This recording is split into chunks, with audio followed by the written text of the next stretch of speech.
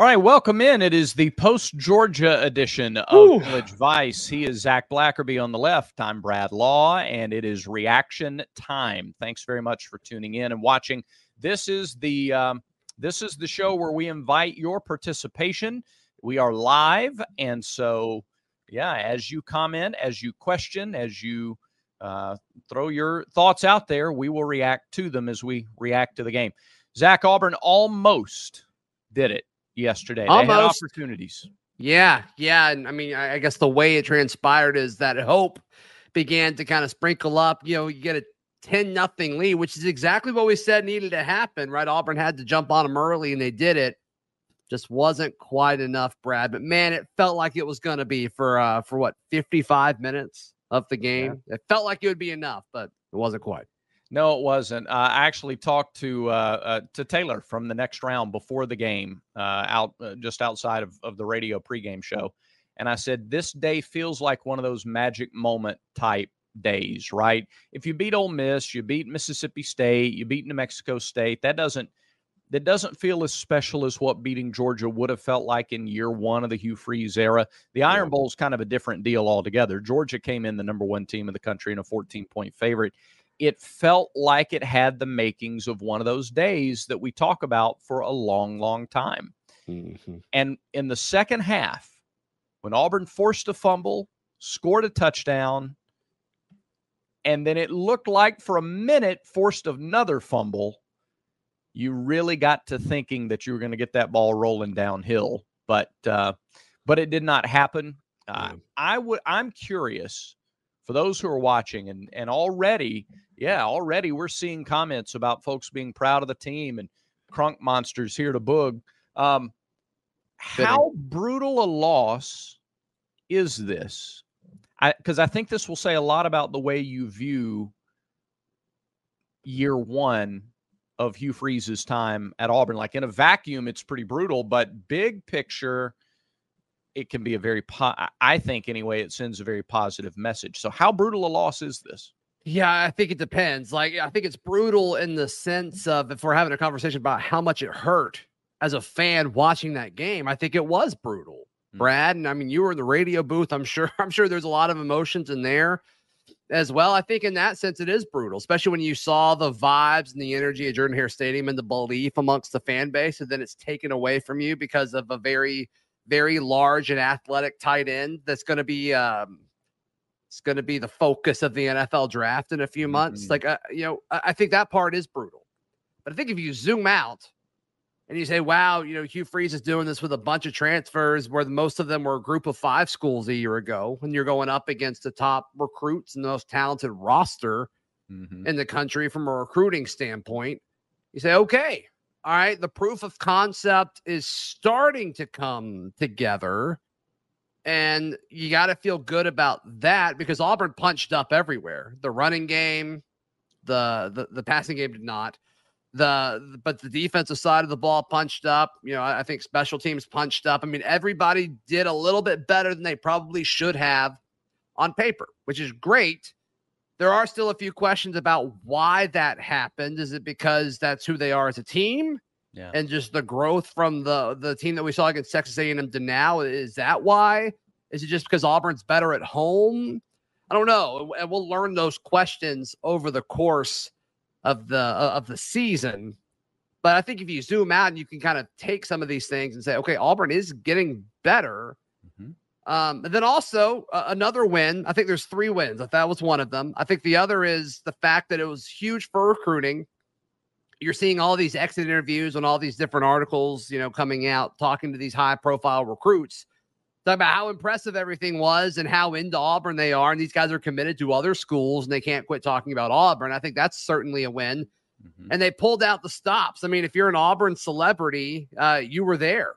You were there. And, it was a who's who when you look at the guest list. So I think that was a win. And I think the third win is after Texas A&M and Georgia. You look at it until the Iron Bowl at the end of the year, I think Auburn has a solid chance to win every other game on their schedule. I think it only gets easier from here, Brad. And I think you're going to start playing some teams that may be a little crushed. LSU, this was a team that seemed like a college football playoff team or bust. Probably not going to happen.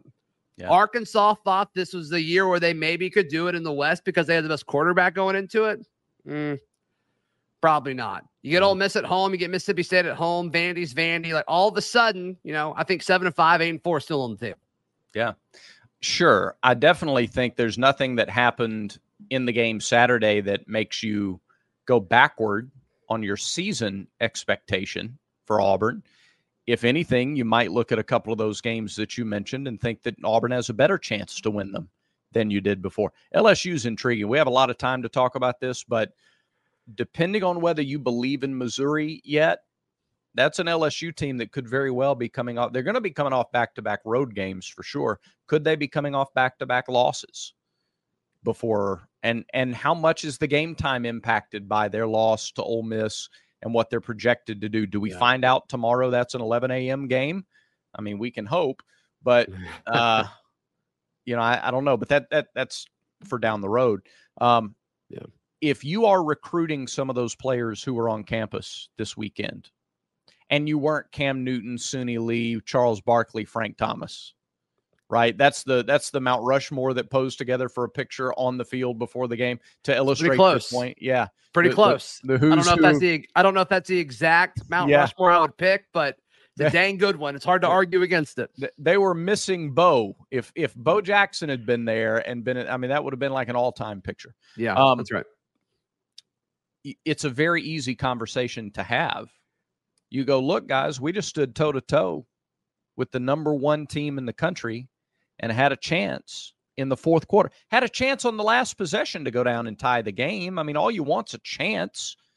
Yeah. Now, if you come join the program, we're throwing to you on that last drive, or we're throwing to you on the first drive of the second half, or whatever the case may be. It's a very, very easy sell. Or if you take, say, a 5-star defensive end and say, man, do you see all those 5-star offensive linemen that Georgia has and they're top 5 in their position coming out of high school and are all 5 stars and rated 95, 96 or better?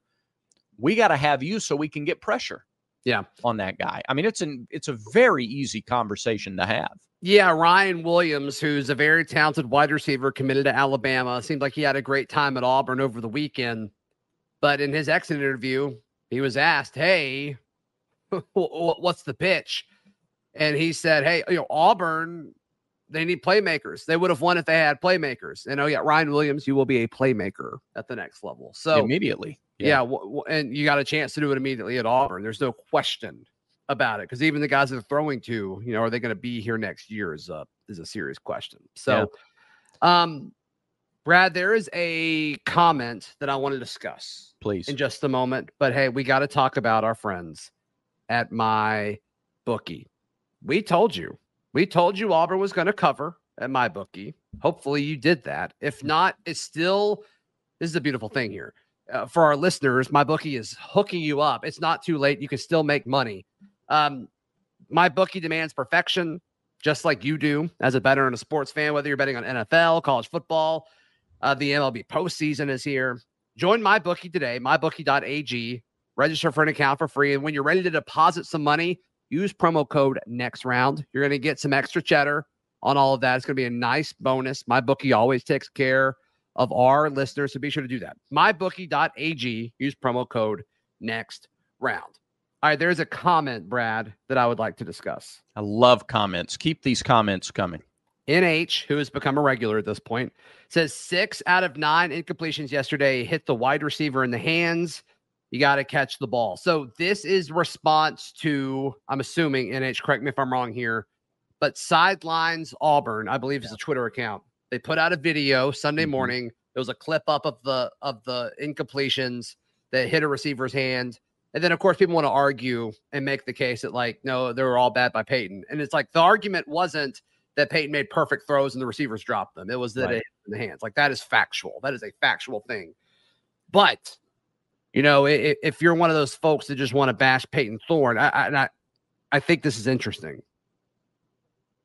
There was only one drop that was assigned in stats yesterday, and it was the Jarquez Hunter when I assume that one was at the end of the game there. So I thought that was interesting, Brad. I'm not really sure exactly why. I thought there would be more than one. I'm not all 6 should have been targeted as drops, but I do think the Malcolm Johnson Jr. one certainly should have been. I think that was one that's like, sure, not the easiest catch in the world, back shoulder, and the Georgia defender made a great play on it, but like that's one that you've got to catch. That's why you come to the SEC. That's how you win these battles.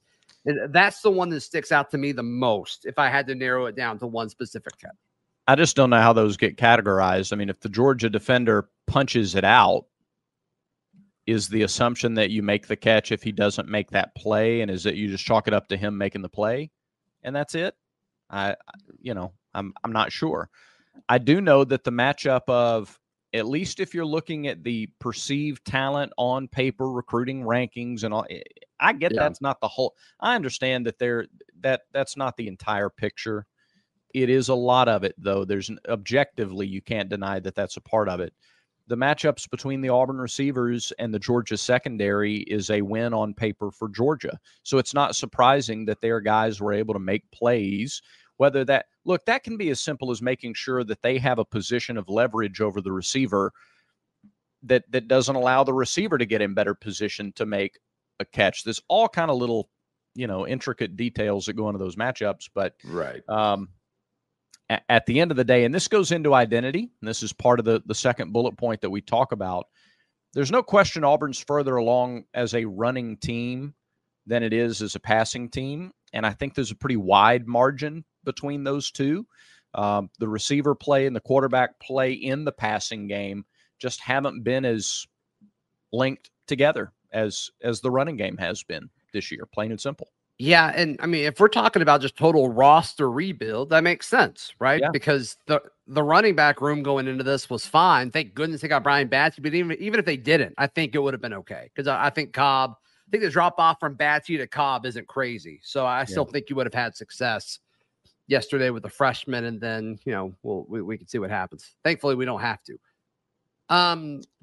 So it was the passing game that they totally had to do an overhaul on. They went out and got a quarterback. They went out and got all these wide receivers and a tight end that they're still not throwing to enough, in my opinion. And these are the dudes that are still kind of struggling. Yeah. Right. This is the part of the offense that's still struggling. And a lot of these dudes came in after spring. Rivaldo Fairweather obviously did it. Maybe that's why he looks better than all the other ones. I don't know. They finally threw to Nick Mardner, and they didn't give him a shot. So, I mean, there's still just several aspects of this that are odd to me. Rivaldo Fairweather was thrown to 7 times. Jay Fair was thrown to 5 times. Brian Batsey was thrown to 3 times. Malcolm Johnson twice. And then Camden, Nick Martin, and Jarquez Hunter all got 1 target. And so it's just, you're still not using these new receivers that you brought in, really. No, but this goes back to what we talked about, too, at the beginning of the year. You had a lot of options for guys who could lead the team in receiving, but at the end of the day, you only have a certain number of passes that you're going to throw. It's hard to get guys multiple opportunities when you're throwing to guys out of the backfield, and you have, you got to use 2 hands to count the receivers that are options to get the ball if you're only going to throw 20 to 25 times in a game or fewer. And certainly against Georgia, I mean, it was very clear. It really followed the script that we talked about throughout the week. You got to lean on the offensive line to make and commit to the running game. Jarquez Hunter, I think, had 9 carries in the first quarter of the game. His season high carries in a game had been 11 going in. And so you can't have both. If you're gonna feed the running game and emphasize that more, it's going to take away potential catches. Mm-hmm. Yeah, Brian Batsey, very impressed with him yesterday. Yeah, very impressed with Brian Batsey yesterday. I was impressed with a lot of aspects of the offense. Like, seriously, just not the passing part of it, but even parts of the passing aspect of it. Like, I think we're better. Like, isn't the belief there a little bit more now than there was after Texas A&M? I mean, I believe 100%. I believe in it more. Like, I could see it finally coming together, like, in a few weeks, right? Yeah. Which we all knew this was going to be a work in progress anyway. Yeah. And I think that combined with the fact that your competition gets less, because look, let's face it. I think Texas A&M is actually a pretty good football team. Based on what they've done since then. So, that may turn out to be not that bad of a loss when it's all said and done. And Wait. It's like, what's up? Are you saying that people might have overreacted after one game? It was bad, Brad. I don't blame No, them for I know. overreacting. It was terrible. It was terrible. It was awful. No, I know. But I think what happened yesterday made up for a lot of it. And there's so many folks out there, and people are having two different conversations, and this is just the emotional aspect of fandom, which is great. But there's two different conversations happening because so many people are like, there's no such thing as moral victories. How can you be happy about a loss? And it's like, no, clearly people wanted to win, right? I mean, it hurt. It hurt for every Auburn fan on Saturday. But you also can be hopeful for the rest of the season because of all the reasons we've already discussed. And so just, if somebody comes at you, be like, okay, we can have that conversation if you want. But that's not what I'm talking about. I'm talking about the rest of the season.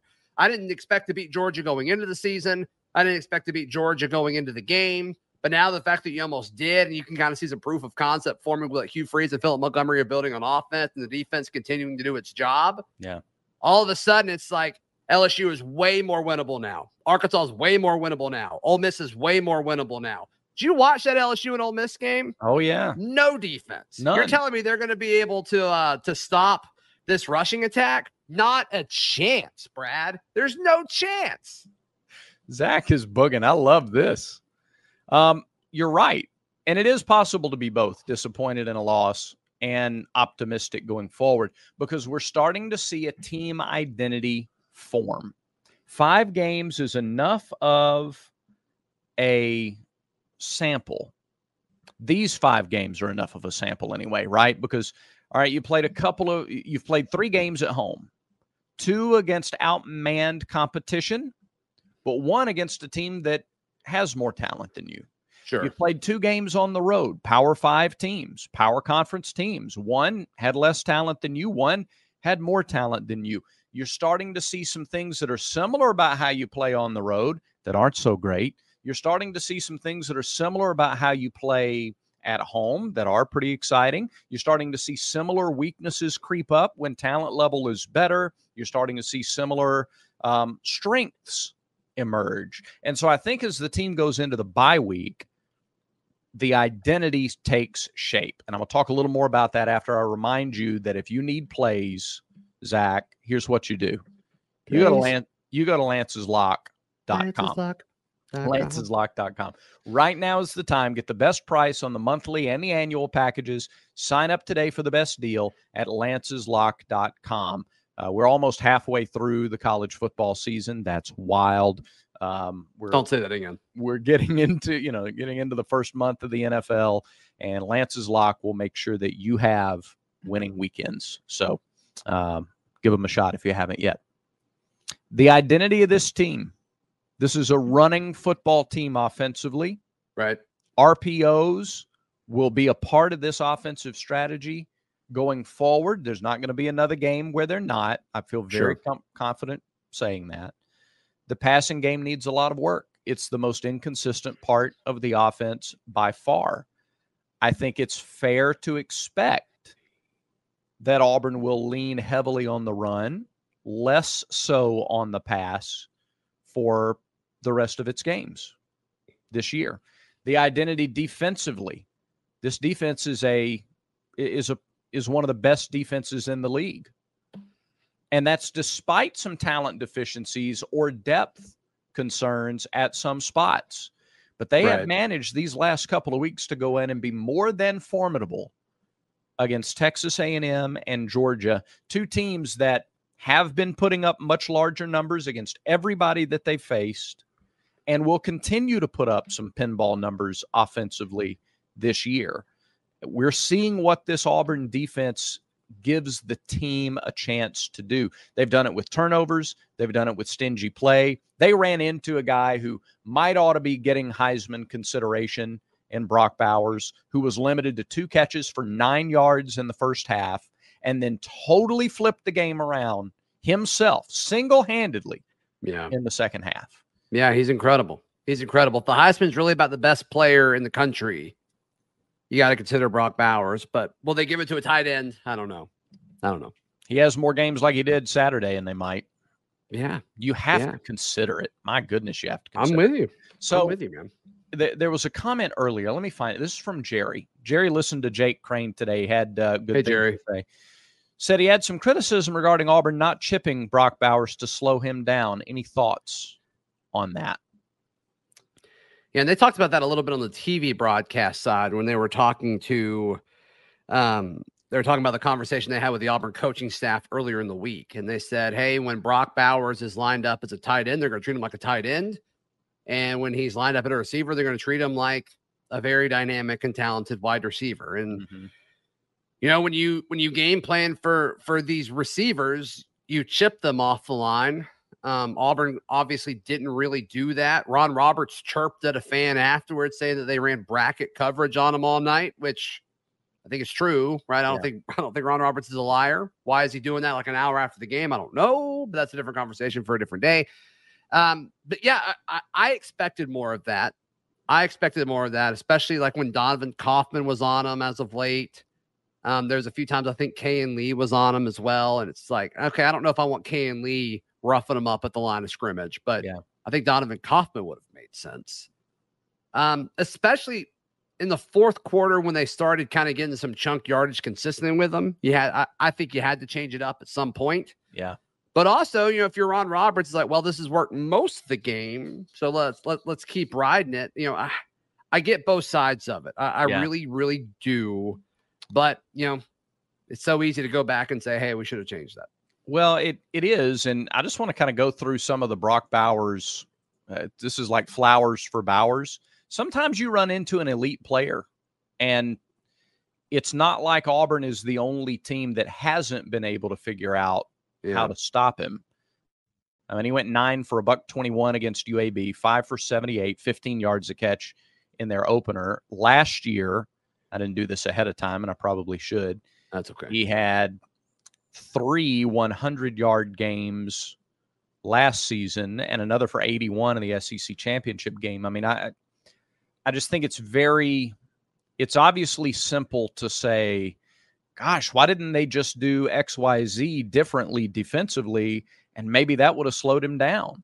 Yeah. Well, what about all these like, all right, so you're a Patriots guy. You had Gronk for a number of years. I miss him. Yeah. Sure. Yeah. And I'm not taking a dig because what happened to y'all today, but I just kind of feels like you are, but that's all right. Why didn't teams just adjust to Gronk? Yeah, I mean, at some point, it's just you don't have the dudes to do it, right? And every now and then a team would have a safety that could match up with them, or a really talented linebacker, or an interesting game plan, or maybe they focus on getting to Tom before they could throw it to Gronk, or whatever that may be. Yeah. There's more than one way to skin a cat, but you know, when you have a dude that dynamic, it's hard to block, right? I mean, You could say that about any Heisman finalist ever. It's like, you know, with what? Like when Auburn had, Trey Mason as a finalist. I guess that's our most recent finalist. It's like, why didn't they game plan to stop him? And it's like, well, you know, it's not that easy. They're special and dynamic for a reason. Yeah, and we're talking a lot about 2013 this year because it's the 10-year anniversary. That team made no bones about what they were going to do. They were going to run the ball 3 out of 4 times. It was going to be 3rd down and 3, and Trey Mason was going to get the ball up the middle, game plan and stop it. Yep, couldn't do it. Just couldn't do it. Every you said it perfect. Every now and then you just run into a dude, and that's the way it works. I'm with you, man. Speaking of dudes, can we talk about Jalen Simpson? Let's please do. He is incredible. 4th pick of the season in as many games. Yeah. And he just continues to get it done. He now leads the SEC in interceptions, and he leads the SEC maybe in just overall swag and energy as well. But he's everywhere, Brad. He's everywhere, and he's a spark plug for this defense and for this team and for this fan base. And there's so many things that he does that you can't put into stats. You just can't do it. But he offers a threat for the run, for the pass. I mean, it's just hard to do anything against him. So he played 49 snaps yesterday. He had a 91.6. I mean, he's going to be a drafted player. He's Yeah. going to be a drafted player, and this is a guy that I think he was a good corner, and then there was a lot of questions when he got moved to safety out of necessity, and like, man, he has found a home, Brad. Yeah. He's been tremendous. It's been a home run move, and we had him on Tiger Talk Thursday night, and just to hear him talk about being a leader, talk about the standard that you play to at Auburn, and trying to raise that standard with the guys that are on the team to try to leave Auburn better than how he found it. He has a full scale understanding of his role, of what rivalries mean to fans, what Auburn means to him, what Auburn means to the Auburn fan. Like, he's got it. It clicks for Jalen, and he has confidence, but it's not reckless swagger, right? Like, there are plenty of guys who have swagger, but it's just reckless. It's just words. Mm-hmm. That's not Jalen Simpson. And when you're talking about defensive guys, now we could talk 3-4 defensive guys who played out of their minds yesterday. How about the game Marcus Harris had yesterday? Unbelievable. Yeah. He was able to move the line better than any other D lineman for Auburn yesterday, made play after play. Eugene Asante we're talking about him every week as a guy who stands out defensively. And of course, Jalen Simpson too. So it's that's part of the identity of this team is you've got real studs defensively who have emerged and who will continue to make plays for as long as they're healthy. I saw somebody ask about Jalen in the chat. He got kicked in the shin twice yesterday. He got kicked a couple of times as a part of like roll-ups on plays. Yeah, physical game too. Yeah, no question. No doubt. Yeah, but and I think he's fine going forward. Yeah, especially going into a bye week. I'd be surprised if he missed any time. And, Auburn's banged up. Auburn's banged up at multiple positions. I think this bye week comes at a good time. I always like bye weeks as late as possible. This one's a little early, Brad, but I think with the way this team is, and I'm sure they're hungry and are going to be eager to get back out there, maybe that helps them be, focused more in practice and motivated, but they've got to get healthy. And there's a lot of positions where I think this extra week off could really, really help them. And defensive back is certainly one of them. Yeah, no question. Defensive back, and it gives the offense a chance to, work on the passing game some more. I think Hugh Freeze said that he took a little time away from recruiting to focus a little more on the offensive game plan. Do it again during the week. Do it again. You're going to do some recruiting the early part of the week. I know that, but I think the more you see him continue to fine tune that, the more improve, which is natural, right? Like goodness gracious, you have 3 new starters on the offensive line. You have several new wide receivers. You have a brand new quarterback who wasn't here in the spring. There's so many reasons why it's natural that things should look a little bit better week by week, and that coming out of the bye week, they're also going to self-scout more in the bye week than they do ordinarily. Mm-hmm. There's just no reason to think that the offense won't continue to improve. No question. We're still going strong this week, though, despite it being the bye week. Brad, tell folks what our schedule is, because I always forget what it is. We have shows for you Monday, Wednesday, and Thursday. And on Wednesday's show, we have a special guest joining us. Ooh. A guy who knows a thing or two about running the football. All right. We'll leave it at that. What a tease. So we're just going to leave it at that. What a tease. But yeah, we'll be back tomorrow. So be sure to click that subscribe button, like the video, and we will be back tomorrow. Brad, I think that about does it. It does. Thanks, everybody, for watching. Thanks for the interaction as well. We love the comments. We love talking to you here on these Sunday shows. In the meantime, remember, everyone has vices. Everyone has vices. Just make sure Village Vice is one of yours.